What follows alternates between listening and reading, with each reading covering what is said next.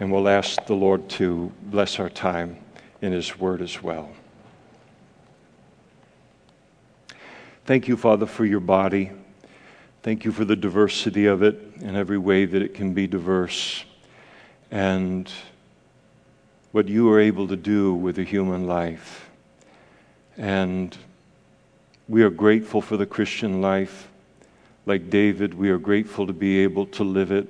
We have no regrets in anything in life that we have done with you and under your instruction, how we've spent our life, the decades that have been vested in you and the things of you, Lord, and all of it so well spent.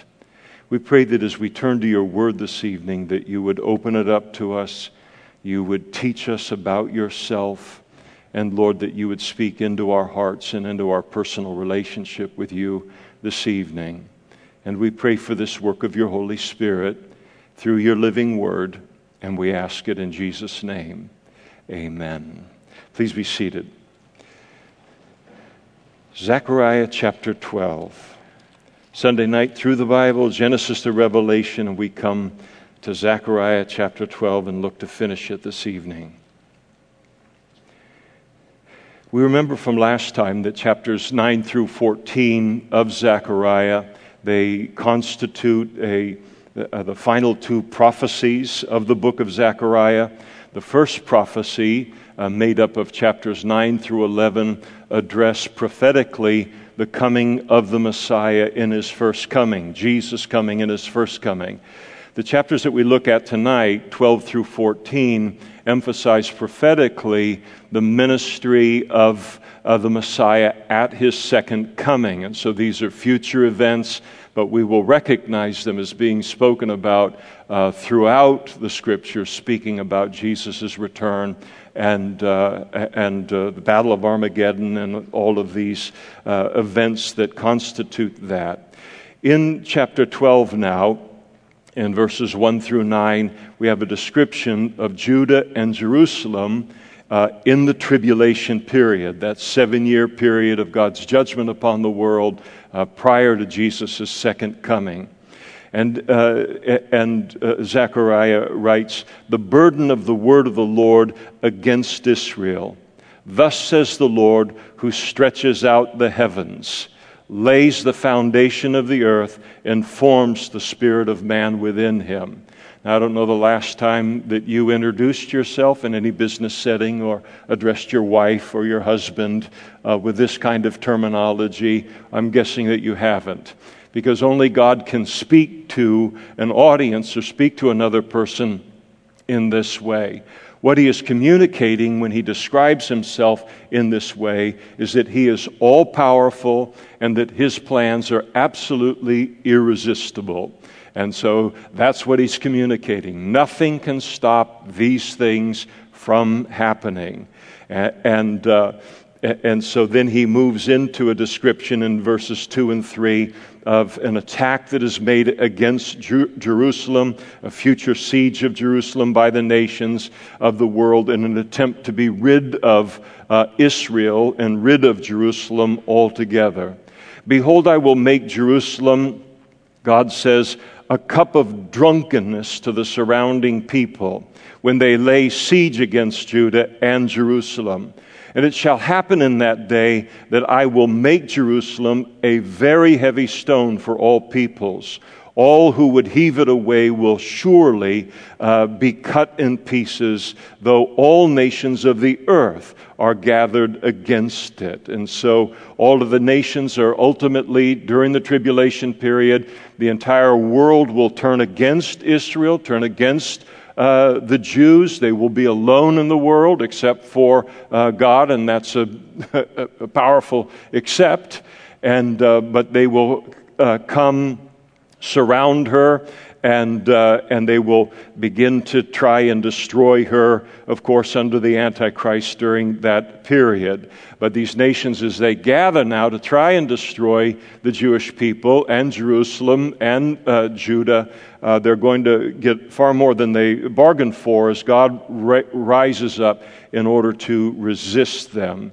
He describes Jerusalem as being a very heavy stone for all peoples there in verse 3. It's a very heavy stone, God says, that when people endeavor to remove it, endeavor to remove the Jews from their land, endeavor to trouble them in the way that these nations are going to try and trouble them during the tribulation period, that anybody that endeavors to heave it away will be cut in pieces no matter what their numbers. He describes Jerusalem as a cup of drunkenness, and that is, they're going to be an instrument of God to draw the Gentile world into judgment. And so the cup so often in the Old Testament spoke of God's wrath. It was symbolic of God's wrath. And so God is going to rise up in his wrath against these nations that try to destroy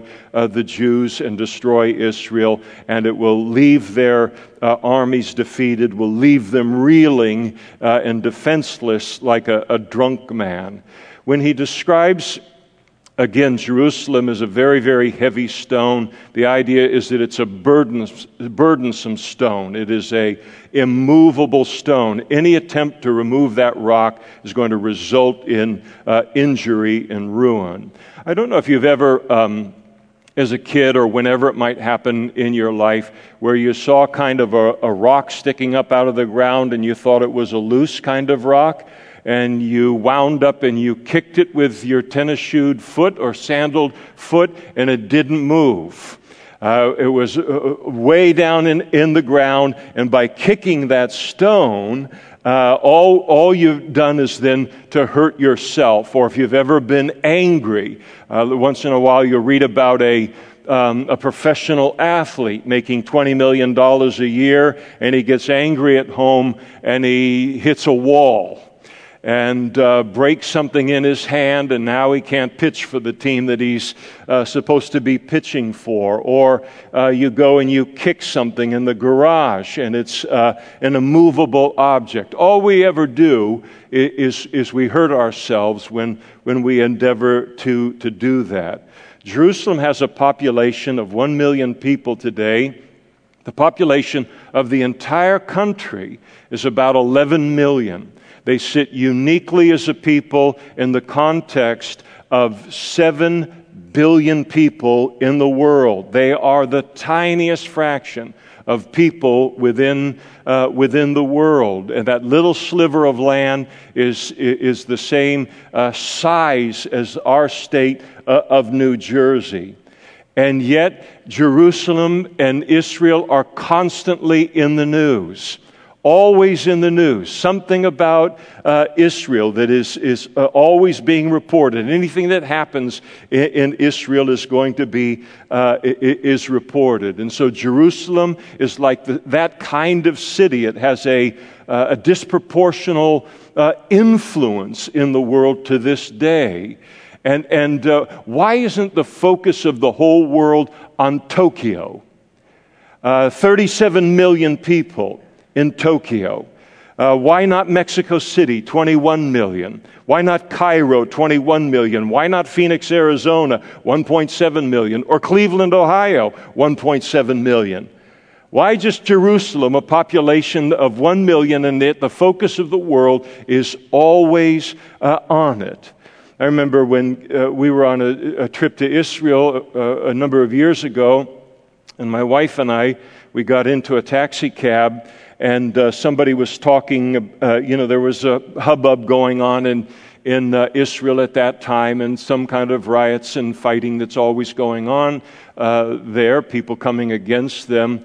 And it was asked of the cab driver, are things safe for us to be out and about on everything in light of what's going on?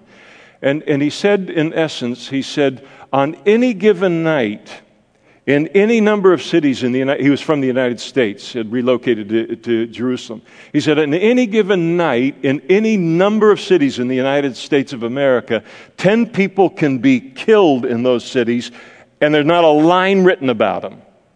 He said, somebody throws a rock in Jerusalem, and it's headlines. And he made the point of the influence that God has given and the focal point that he has made of Israel and Jerusalem in the world to this day. And the reason it's the focal point is it is where Jesus is going to return at his second coming, right outside of the city of Jerusalem, at the Mount of Olives, and where he is going to establish a capital, spiritual center of the worship of God for not only the Jews but the whole world during the kingdom age, the 1,000-year reign of Christ. And then in verses 4 through 9, we have Jerusalem defended by the Lord, delivered by the Lord, a description of the battle of Armageddon. And so in that day, says the Lord, as these nations are now coming against the Jews, I will strike every horse with confusion. I'm not comfortable on a horse generally. But when they're confused, I'm really not interested in being on the back of one, and especially if we're heading into battle. I will strike every horse with confusion and its rider with madness. I will open my eyes on the house of Judah and strike every horse of the peoples with blindness. So every horse in this invasion, every horse is going to be in a panic and confusion. Every rider's going to go mad. And the horses are going to be blinded. Now, when we read this kind of imagery in terms of battle described in ancient language, there's a lot of people who look and say, and I'm one of them, look and say, well, the Old Testament writers, they can't know about ICBM missiles. They can't know about the kind of weaponry that we've developed today. They're describing elite military weaponry, what would be overwhelming weaponry in the ancient world in a battle as kind of a type of the kind of battle that will happen at Armageddon. And so I take great freedom in my own understanding of the Bible to be able to look at these things as they're in the Old Testament and say these could be very well a description by the prophet trying to describe as best as he can in ancient technology what kind of technology will take the battlefield at the end of the age. There are others that look at it and say, well, you know, the case can be laid just as well that we're talking about literal horses at the end of the age, that armies will be fielded by means of horses and livestock. And you got to give some credit to that view, because when you read the book of Revelation, the seal judgments, the trumpet judgments, the bowl judgments, what is going to happen to the face of the earth, you think we got problems with supply lines now. You can imagine what is going to be the difficulty of arming and moving people around in the middle of the mess of what is going to be the tribulation, the great tribulation period during that time. And so it'll be a reversal back into kind of warfare in the old days. I still hold to the fact that it's going to be modern weaponry, but that's a way to look at it. So here they come with all of their armies, and all of the nations of the earth are gathered against it there at the end of verse 3. That is a formidable thing. I mean, here we are, we're looking as a country trying to, we have a military for all of our wealth and deficit spending. For all of that, we have an army and a military and a navy that can adequately function on a single front. We are not ready for a two-front war currently in our readiness and the danger of the world that we live in. How in the world do you prepare yourself to be protected, being the single nation in the world, and then the entire world is against you? Well, the only way you're going to survive that is when the Lord declares here, and he talks about his eyes. I will open my eyes on the house of Judah, and then he comes in and he will defend her in the midst of all of this.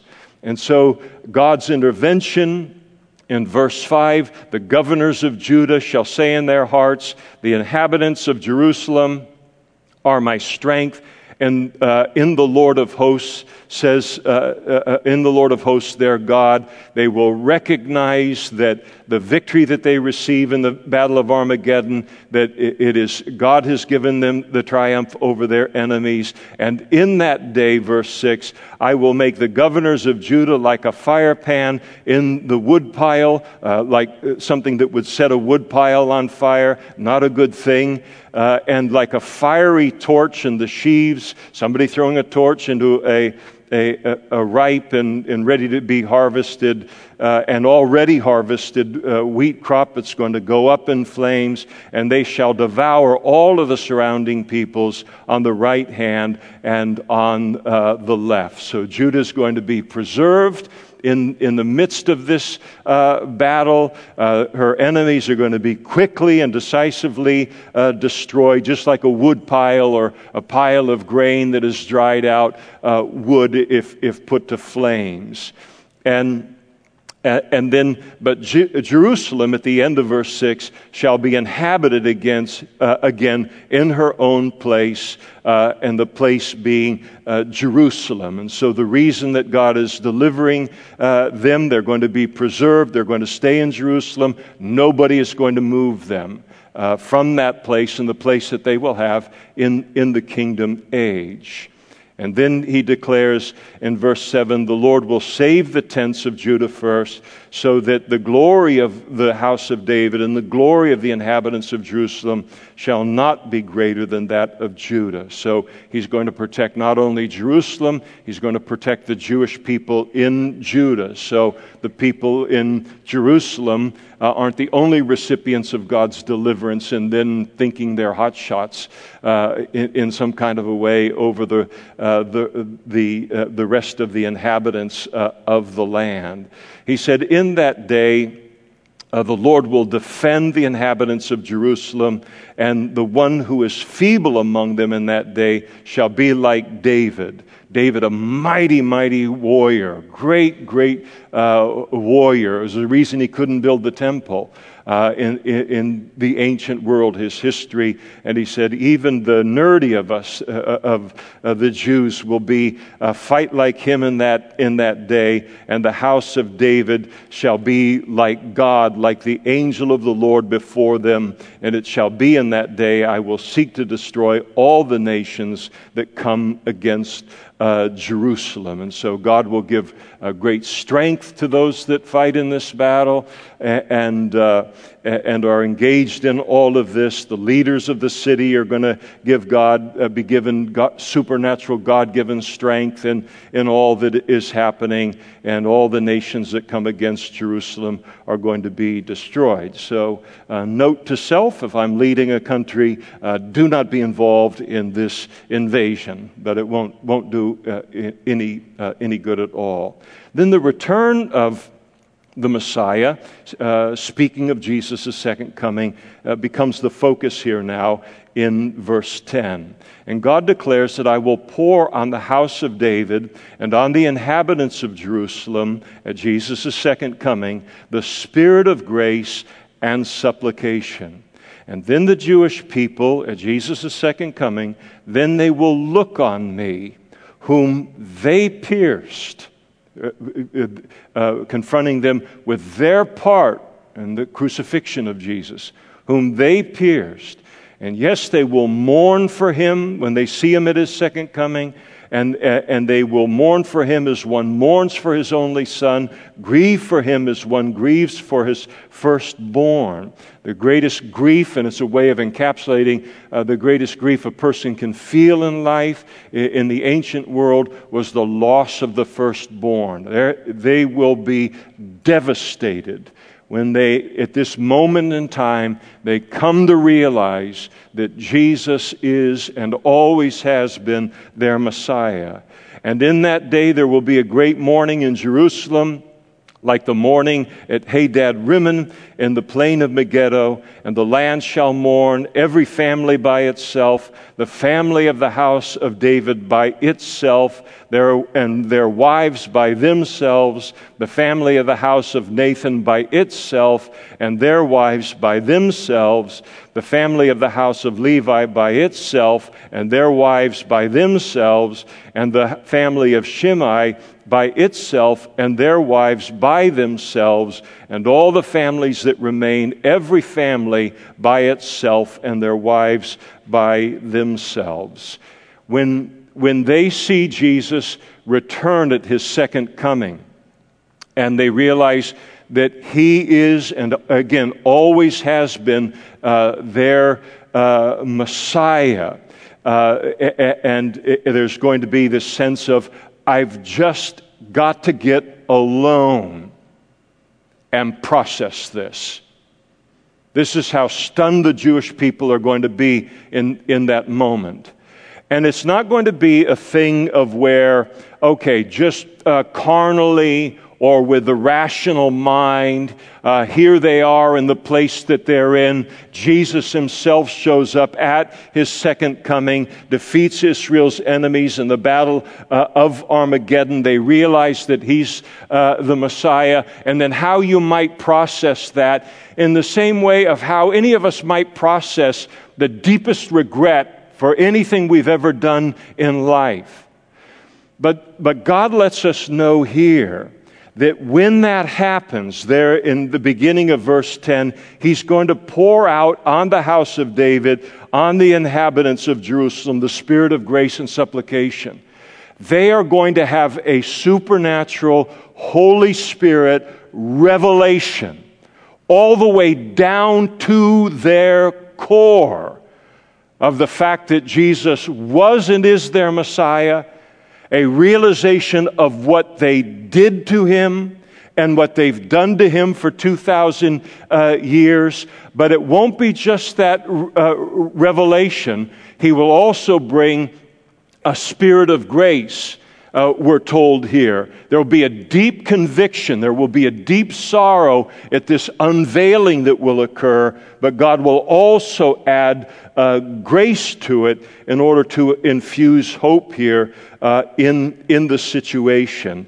So he'll bring them to that conviction, the godly sorrow, and bring them also to repentance, but giving them hope for the fact that it's not too late for them to trust in him, and their recognition of him as the Messiah being a great thing. So they'll recognize Jesus as the Messiah. They will mourn. They will mourn because of the Jews' crucifixion of Jesus.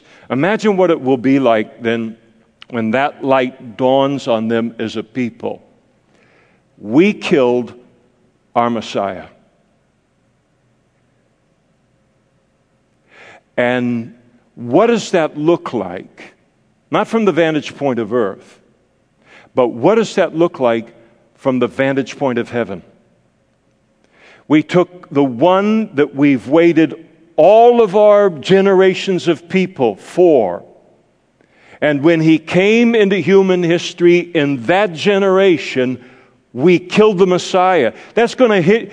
You're going to be hit like spiritually like a white freight liner. That's going to slam into them individually so hard. And not only did we kill him, but we crucified him. We played that part in his death. And so it's going to leave them stunned as a people. It's going to leave them stunned as a nation, and individually. They'll just want to get away in order to grieve and to process it alone. And you would think about where a person's mind might go in that moment.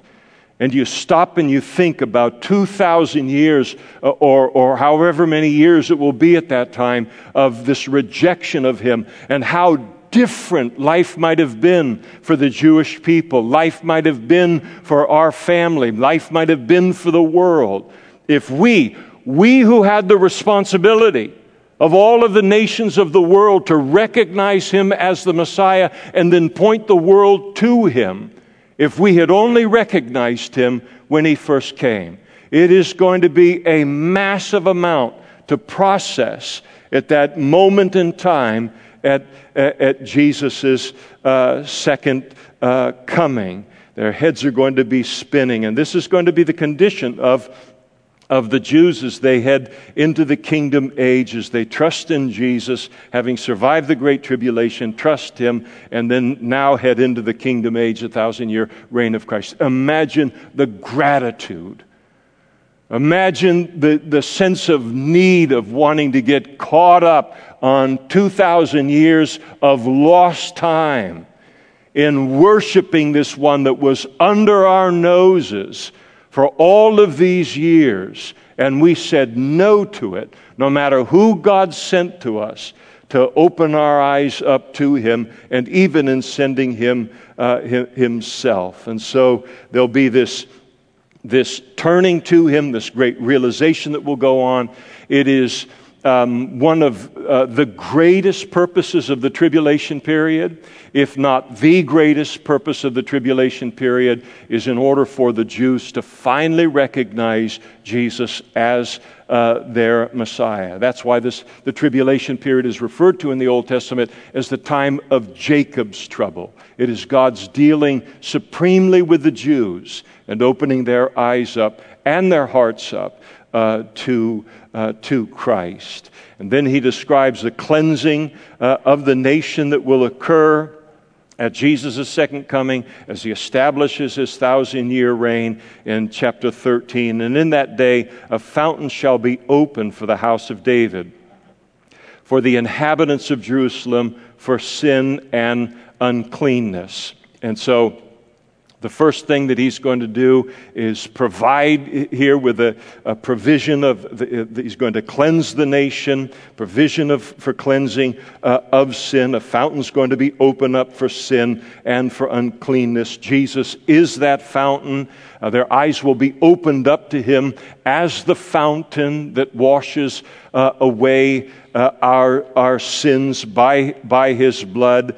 And then in verse 2, it shall be in that day, says the Lord of hosts, that I will cut off the names of the idols from the land, and they shall no longer be remembered. He will remove all idolatry. I will also cause the prophets, speaking of false prophets, and the unclean spirits to depart from the land. And so there would be the removal of all false prophets, the removal of all anything demonic, all idolatry, unclean spirits, all of it removed. And so the unrepentant false prophets will be silenced, not by the larger Jewish population, but they will be silenced by their own parents in verse 3.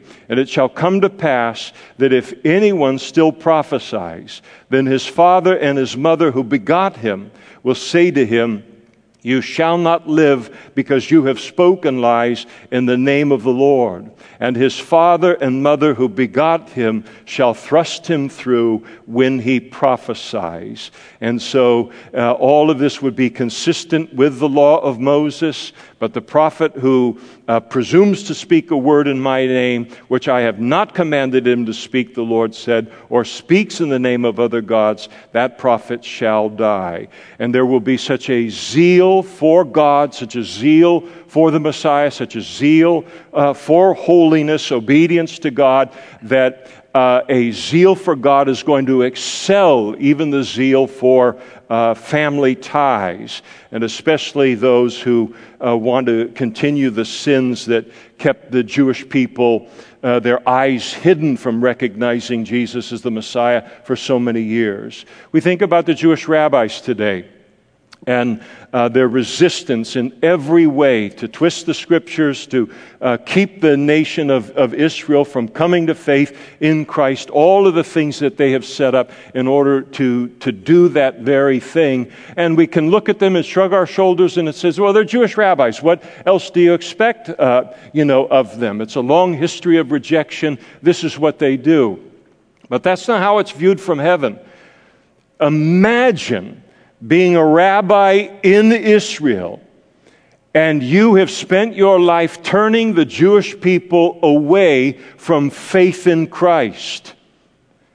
And you recognize your culpability in all of that. It's not only being a false prophet, but it's being the worst false prophet you can be, because the consequences are eternal.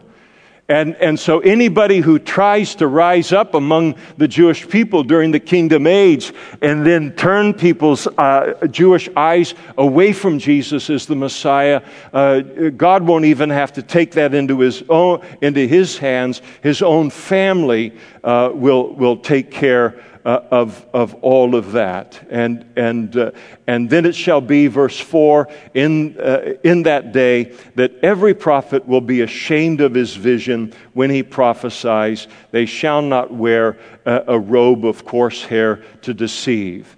So when Jesus comes at his second coming, not only is every kind of imaginable common person, more elite people in terms of socioeconomic levels and all, the Jewish eyes are going to be opened up to him as the Messiah, and they're going to put their faith in him.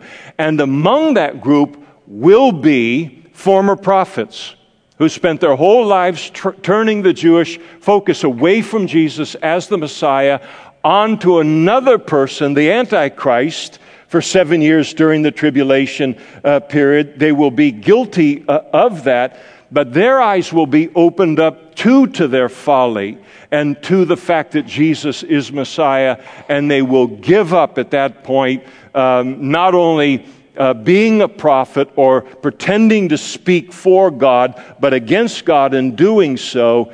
They will lay low then during the kingdom age and just kind of get a regular job as a farmer in verse 5 and try to forget and hope everybody else forgets the part that they played in blinding their people to Jesus as the Messiah. And so the former false prophet, he will say, I am no prophet, I am a farmer. I've forgotten about what I used to be. Who could live with it? For a man taught me to keep cattle from my youth.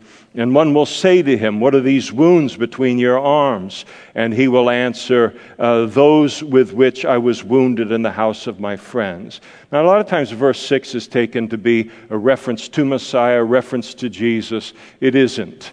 And it's not right really to apply it to him. It's being applied to repentant false prophets in the kingdom of age who've put their faith in Christ. And so the wounds, it is surmised that the wounds that they bear are self-afflicted wounds that they've placed upon their body in the worship of idolatry, the worship of other things, the denial of self, and a kind of a denial of self expression of religion and all. And when people say, well, what about those wounds? They'll explain them away as, yeah, I used to fight with my younger brother, older brother a lot when we were kids, and I got it kind of like that.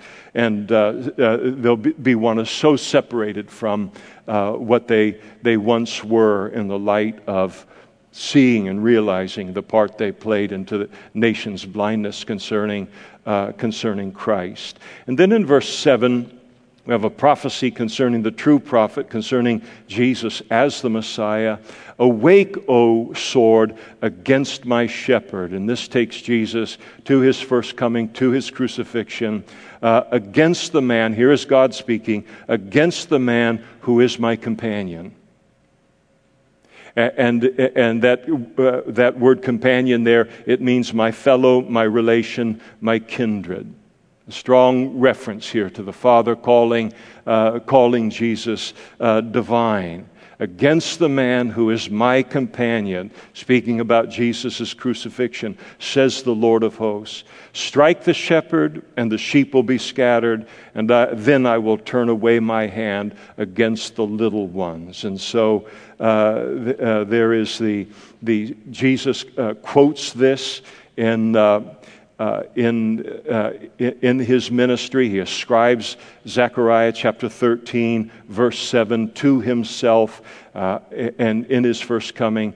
Matthew chapter 26, verse 31, Jesus said to them, "All of you will be made to stumble because of me this night, for it is written, I will strike the shepherd, and the sheep of the flock will be scattered." And so this is clearly a reference to Jesus in his second coming. Messiah is going to be slain, and as a result of him being slain, Israel is going to be scattered. And so they were in 70 A.D., when the Romans came in and conquered the land and then also destroyed Jerusalem and the temple.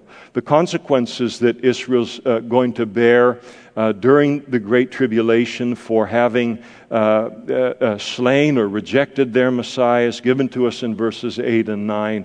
"And it shall come to pass in all the land, says the Lord, that 2/3 in it shall be cut off and die."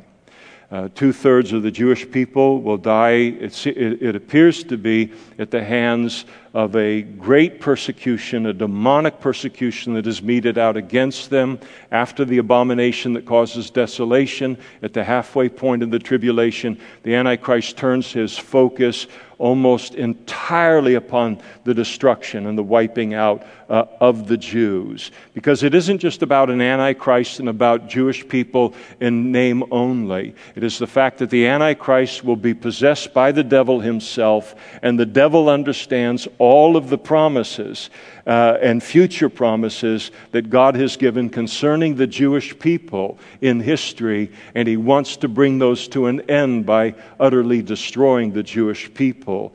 And it'll be a terrible persecution. It's heartbreaking, needless, but it will occur.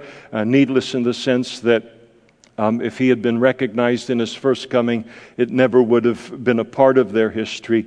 2/3 in the city, in the land, will be cut off and die. But 1/3 will be left in it.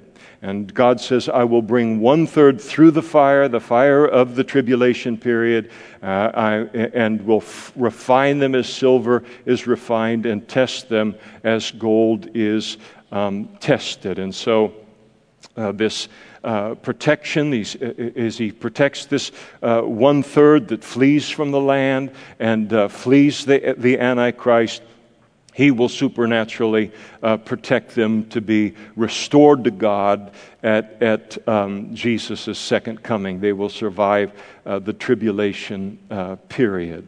And then he goes on to speak, "And they shall call on my name, and I will answer them. I will say, 'This is my people,' and each one shall say, 'The Lord is my God.'" They will turn to Christ, recognize him as the Messiah, and make him their Savior at that particular point. And then in chapter 14, we have a final attack that is going to occur, upon Jerusalem during the Great Tribulation, immediately before Jesus' second coming and the Battle of Armageddon. And he says, "Behold, the day of the Lord is coming." This refers to a word of the day of the Lord, a final siege of Jerusalem by the nations during the Great Tribulation, immediately before Jesus' second coming. The nations of the world will be gathered together to come against her. This is the wrong kind of United Nations that'll be happening. "The day of the Lord is coming, and your spoil will be divided in your midst. For I will gather all nations to battle against Jerusalem. The city shall be taken, and the houses rifled, and the women ravished. Half of the city shall go into captivity, but the remnant of the people shall not be cut off from the city." And so Israel's going to be sacked. Half of its people are going to be taken captive, and then Jesus is going to enter into that battle, that conflict, and everything then turns on a dime. We learn the sequence of this final kind of series of events that are happening on the earth that lead up to the Battle of Armageddon and Jesus' second coming. In taking care of the Battle of Armageddon on his way to the Mount of Olives at his second coming. And we learn the sequence of the events of this future battle that's described here from Daniel chapter 11, here in Zechariah, Revelation chapter 16, and Revelation chapter 19, among other places. At the end of the 7-year tribulation, the Antichrist, his rule, his authority, and he'll be greatly weakened by the seal judgments and the trumpet judgments and the bowl judgments, but he will be attacked, Daniel tells us, from the south by the king of the south.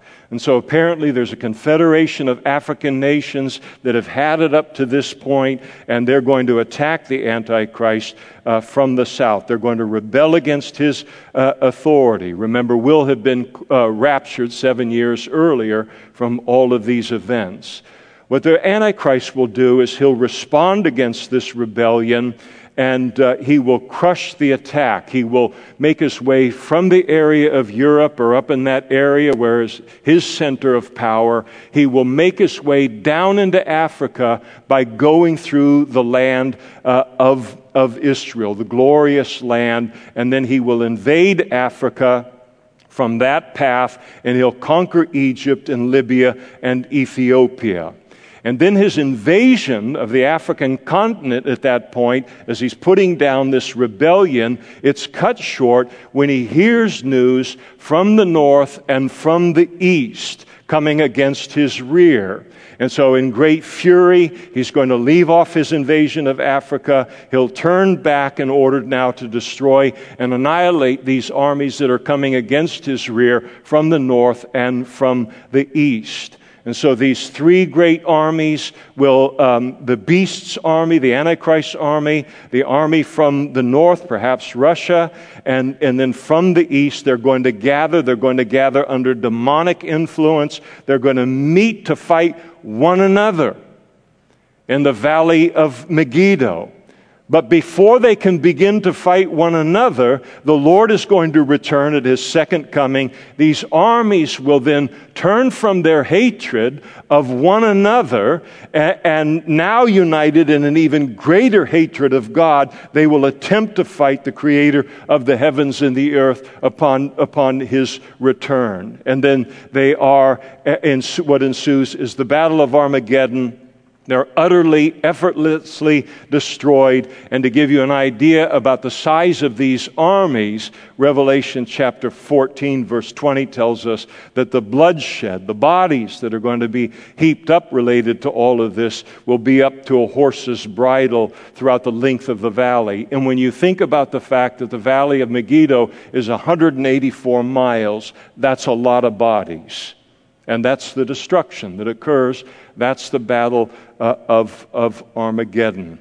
And Jesus will then move from there. He will touch down on the Mount of Olives at his second coming, and then begin his 1,000-year reign.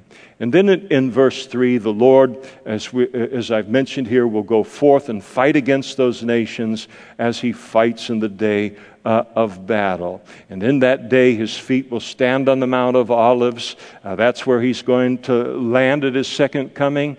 Pretty precious real estate. Remember, he ascended into heaven with the promise to come back from the Mount of Olives. He is going to return at the Mount of Olives, which faces Jerusalem on the east.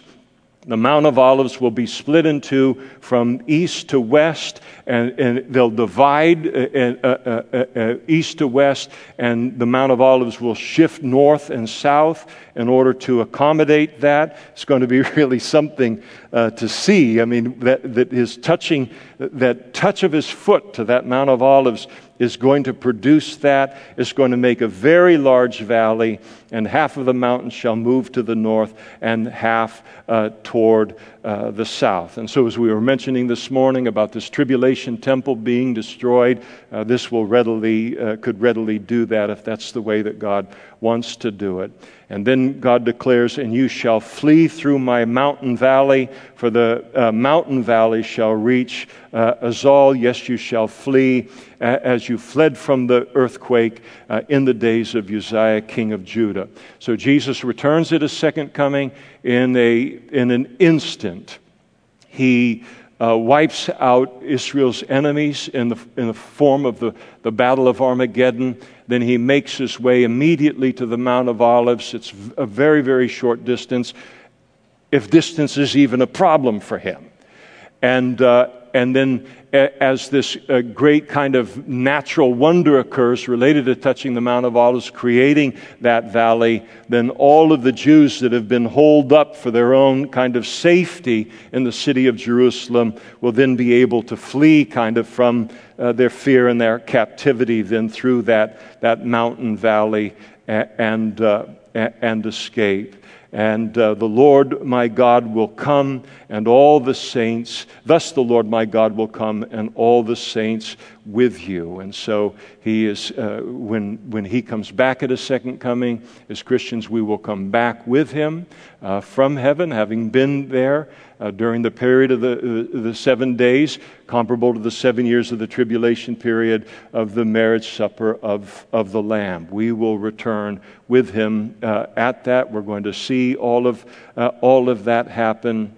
And it shall come to pass in that day that there will be no light. The lights will diminish. It shall be one day which is known to the Lord, neither day nor night, but at evening time it shall happen that it will be light. And so here in all of these events that are going on, Jesus' second coming, there's going to be a strong kind of supernatural events that are going to be occurring and changes in nature for a short period of time on the actual day of Jesus' second coming. During the day, light is going to diminish. At evening, there's going to be an unusual light.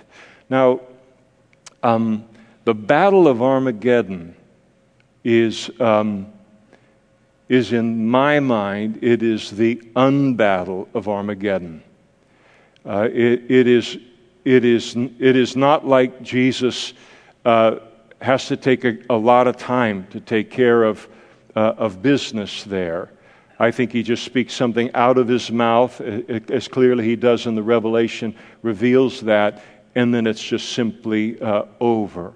It is a decisive and an immediate victory. And then into the kingdom age, as Jesus' second coming has occurred, into the kingdom age, the establishment of the temple there in Jerusalem. In that day it shall be that living waters shall flow from Jerusalem, half of them toward the eastern sea, that is the Dead Sea, half of them toward the western sea. In both summer and winter it shall occur. So Ezekiel chapter 37 brings forth this in great detail. There will be a great river, a great water source that will come up from the temple, rebuilt the tabernacle, the tribulation temple that will be built during the tribulation. A great source of water will flow from Jerusalem, and part of it will go to the Dead Sea, making it alive. And then the other half of it will flow into the Dead Sea. Water will not be an issue during the 1,000-year reign of Christ. And the Lord shall be king over all the earth, and in that day it shall be the Lord is one and his name one. And so the Lord is going to rule over the entire earth, not just the Jews, but over Jew and Gentile. And all the land shall be turned into a plain from Geba to Rimmon south of Jerusalem. Jerusalem shall be raised up, be above a flat elevation or zero elevation. It'll be high and raised, and it will be inhabited in her place from Benjamin's gate to the place of the first gate and the corner gate, and from the tower of Hananel to the king's winepress. And people shall dwell in it, and no longer shall there be utter destruction, but Jerusalem shall be safely inhabited.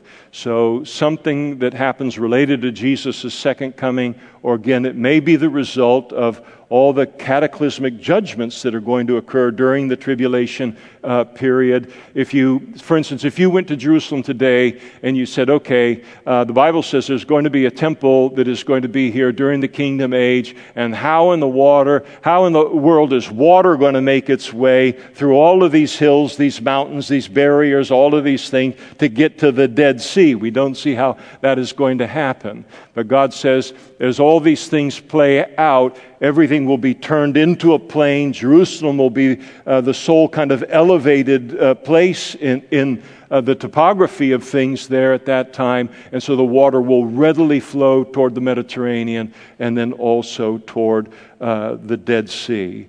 And this shall be the plague. Now, Zechariah returns now to the battle of Armageddon. He revisits it, and he said, "This shall be the plague which the Lord will strike all the people who fought against Jerusalem."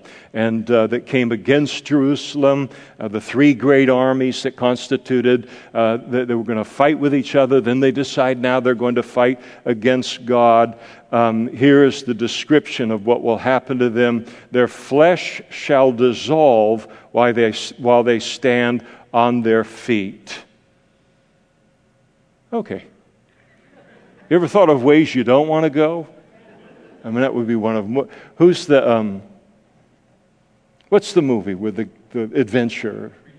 Yes, okay. It's kind of like that, but not like that. The guy just kind of melts away before your eyes. Their eyes shall dissolve in their sockets, and their tongues shall dissolve in their mouths. So here is what happens to those armies that come against Christ at the Battle of Armageddon. Again, it's not going to be some great, big, straining on God's part battle. Some people look at this and they say, well, it seems to describe something nuclear. And so maybe those kind of weapons will be involved in here, something where people just are melted away by the heat and the radiation. It's altogether possible. It is also very, very possible that since by Jesus Christ all things consist, every atom is held together, that he could simply look at those armies and everything associated with them and then just cease to hold together the atoms within their body, and they just simply dissolve as a result of it. However it happens, we don't know, but you can see why they have no chance of winning at all, as if anyone has a chance of winning a fight against God. And it shall come to pass in that day that a great panic from the Lord will be among them. Everyone will seize the hand of his neighbor. There's going to be the fear in the ranks of these three armies, and raise his hand against his neighbor's hand. They'll begin to fight against each other among the armies.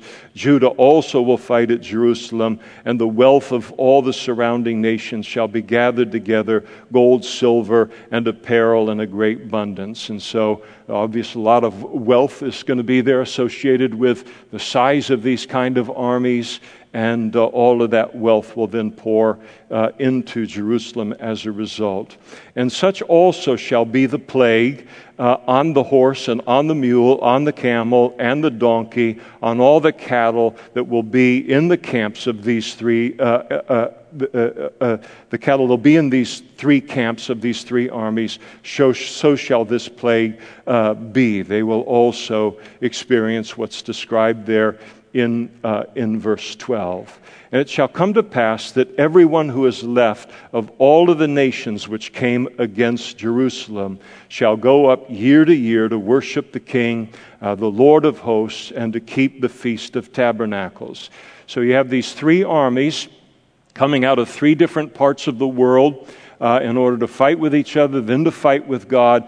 God wipes out the armies, but he does not wipe out the citizens of the nations that sent sent those armies, because sometimes there can be a great difference between what is the will of the citizenry and the will of political leaders and where they send their armies off to fight. And so he will not judge them.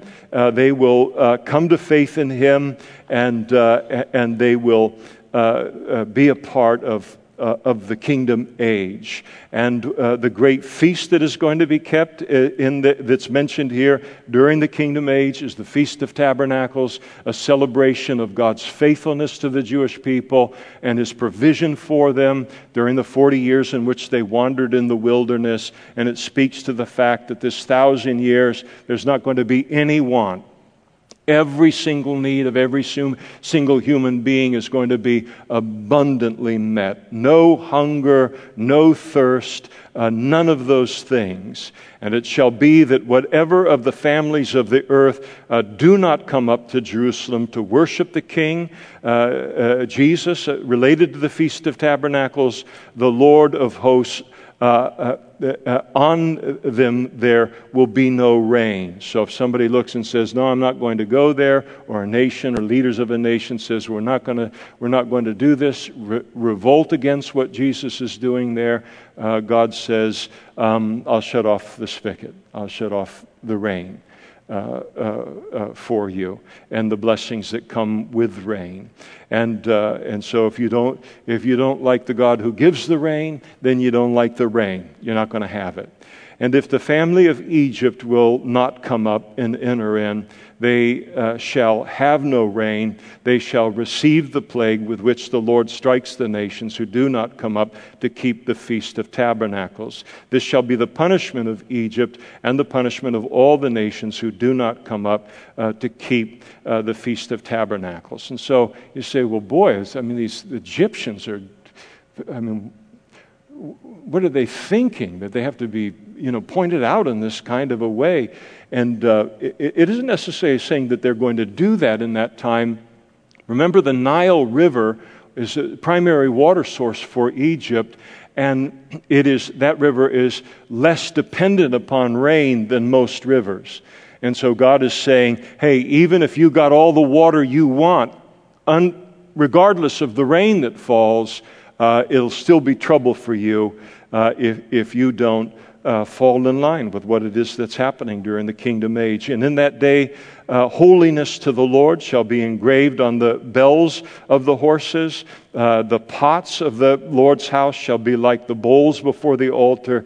Yes, every pot in Jerusalem and Judah shall be holiness to the Lord of hosts. Everyone who sacrifices shall come and take them and cook in them. In other words, during the kingdom age, especially associated with Judah and Jerusalem, there will be no division between the sacred and the secular. Everything will become sacred. Even the ordinary bowls that you use for your cereal in the morning, or a pot that you make to make some stew or whatever, there will be such a love and a reverence for God, the recognition that He has provided what it is that I'm eating here. This is His provision, His goodness in my life. Everything, there'll be that kind of a holiness, a holy attitude toward life and toward God during the kingdom age. And in that day, there shall be no Canaanite, no longer be a Canaanite in the house of the Lord of hosts. And so in the Old Testament, a Canaanite symbolized what was ungodly or ceremonially unclean, and there's not going to be any ungodly, unclean, hypocritical worship offered to the Lord during the kingdom age. And so we finish the book of Zechariah here tonight, and we'll look to move into Malachi next week. And so this reminder to us in Zechariah of the fact that our service to the Lord is meaningful. It is meaningful to God. However the world might esteem it, however we might esteem it, everything that we do in the service to the Lord is a part of this gigantic, grand, wonderful plan that is unfolding and is going to be brought to completion by God. And so here is this amazing picture from the Old Testament. You can think you're reading the New Testament book of Revelation, that God wins, and it's going to be wonderful that He does. Let's stand together now and we'll close in prayer.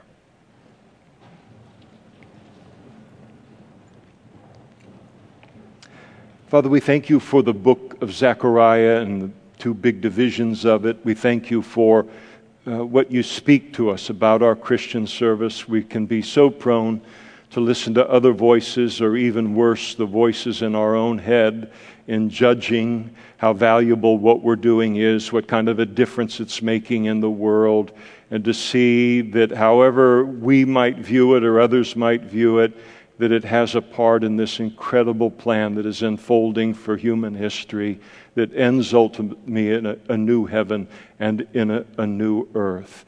We thank You for the revelation of what is going to happen, Lord, with the Jewish people, what's going to happen with the world in the end times, and to be able to see the world being prepared for that even at this time. Thank You that we will go to bed tonight, we will lay our heads on the pillow without any concern at all that You might not win in human history, or any lack of clarity or confidence in how wonderfully it does end.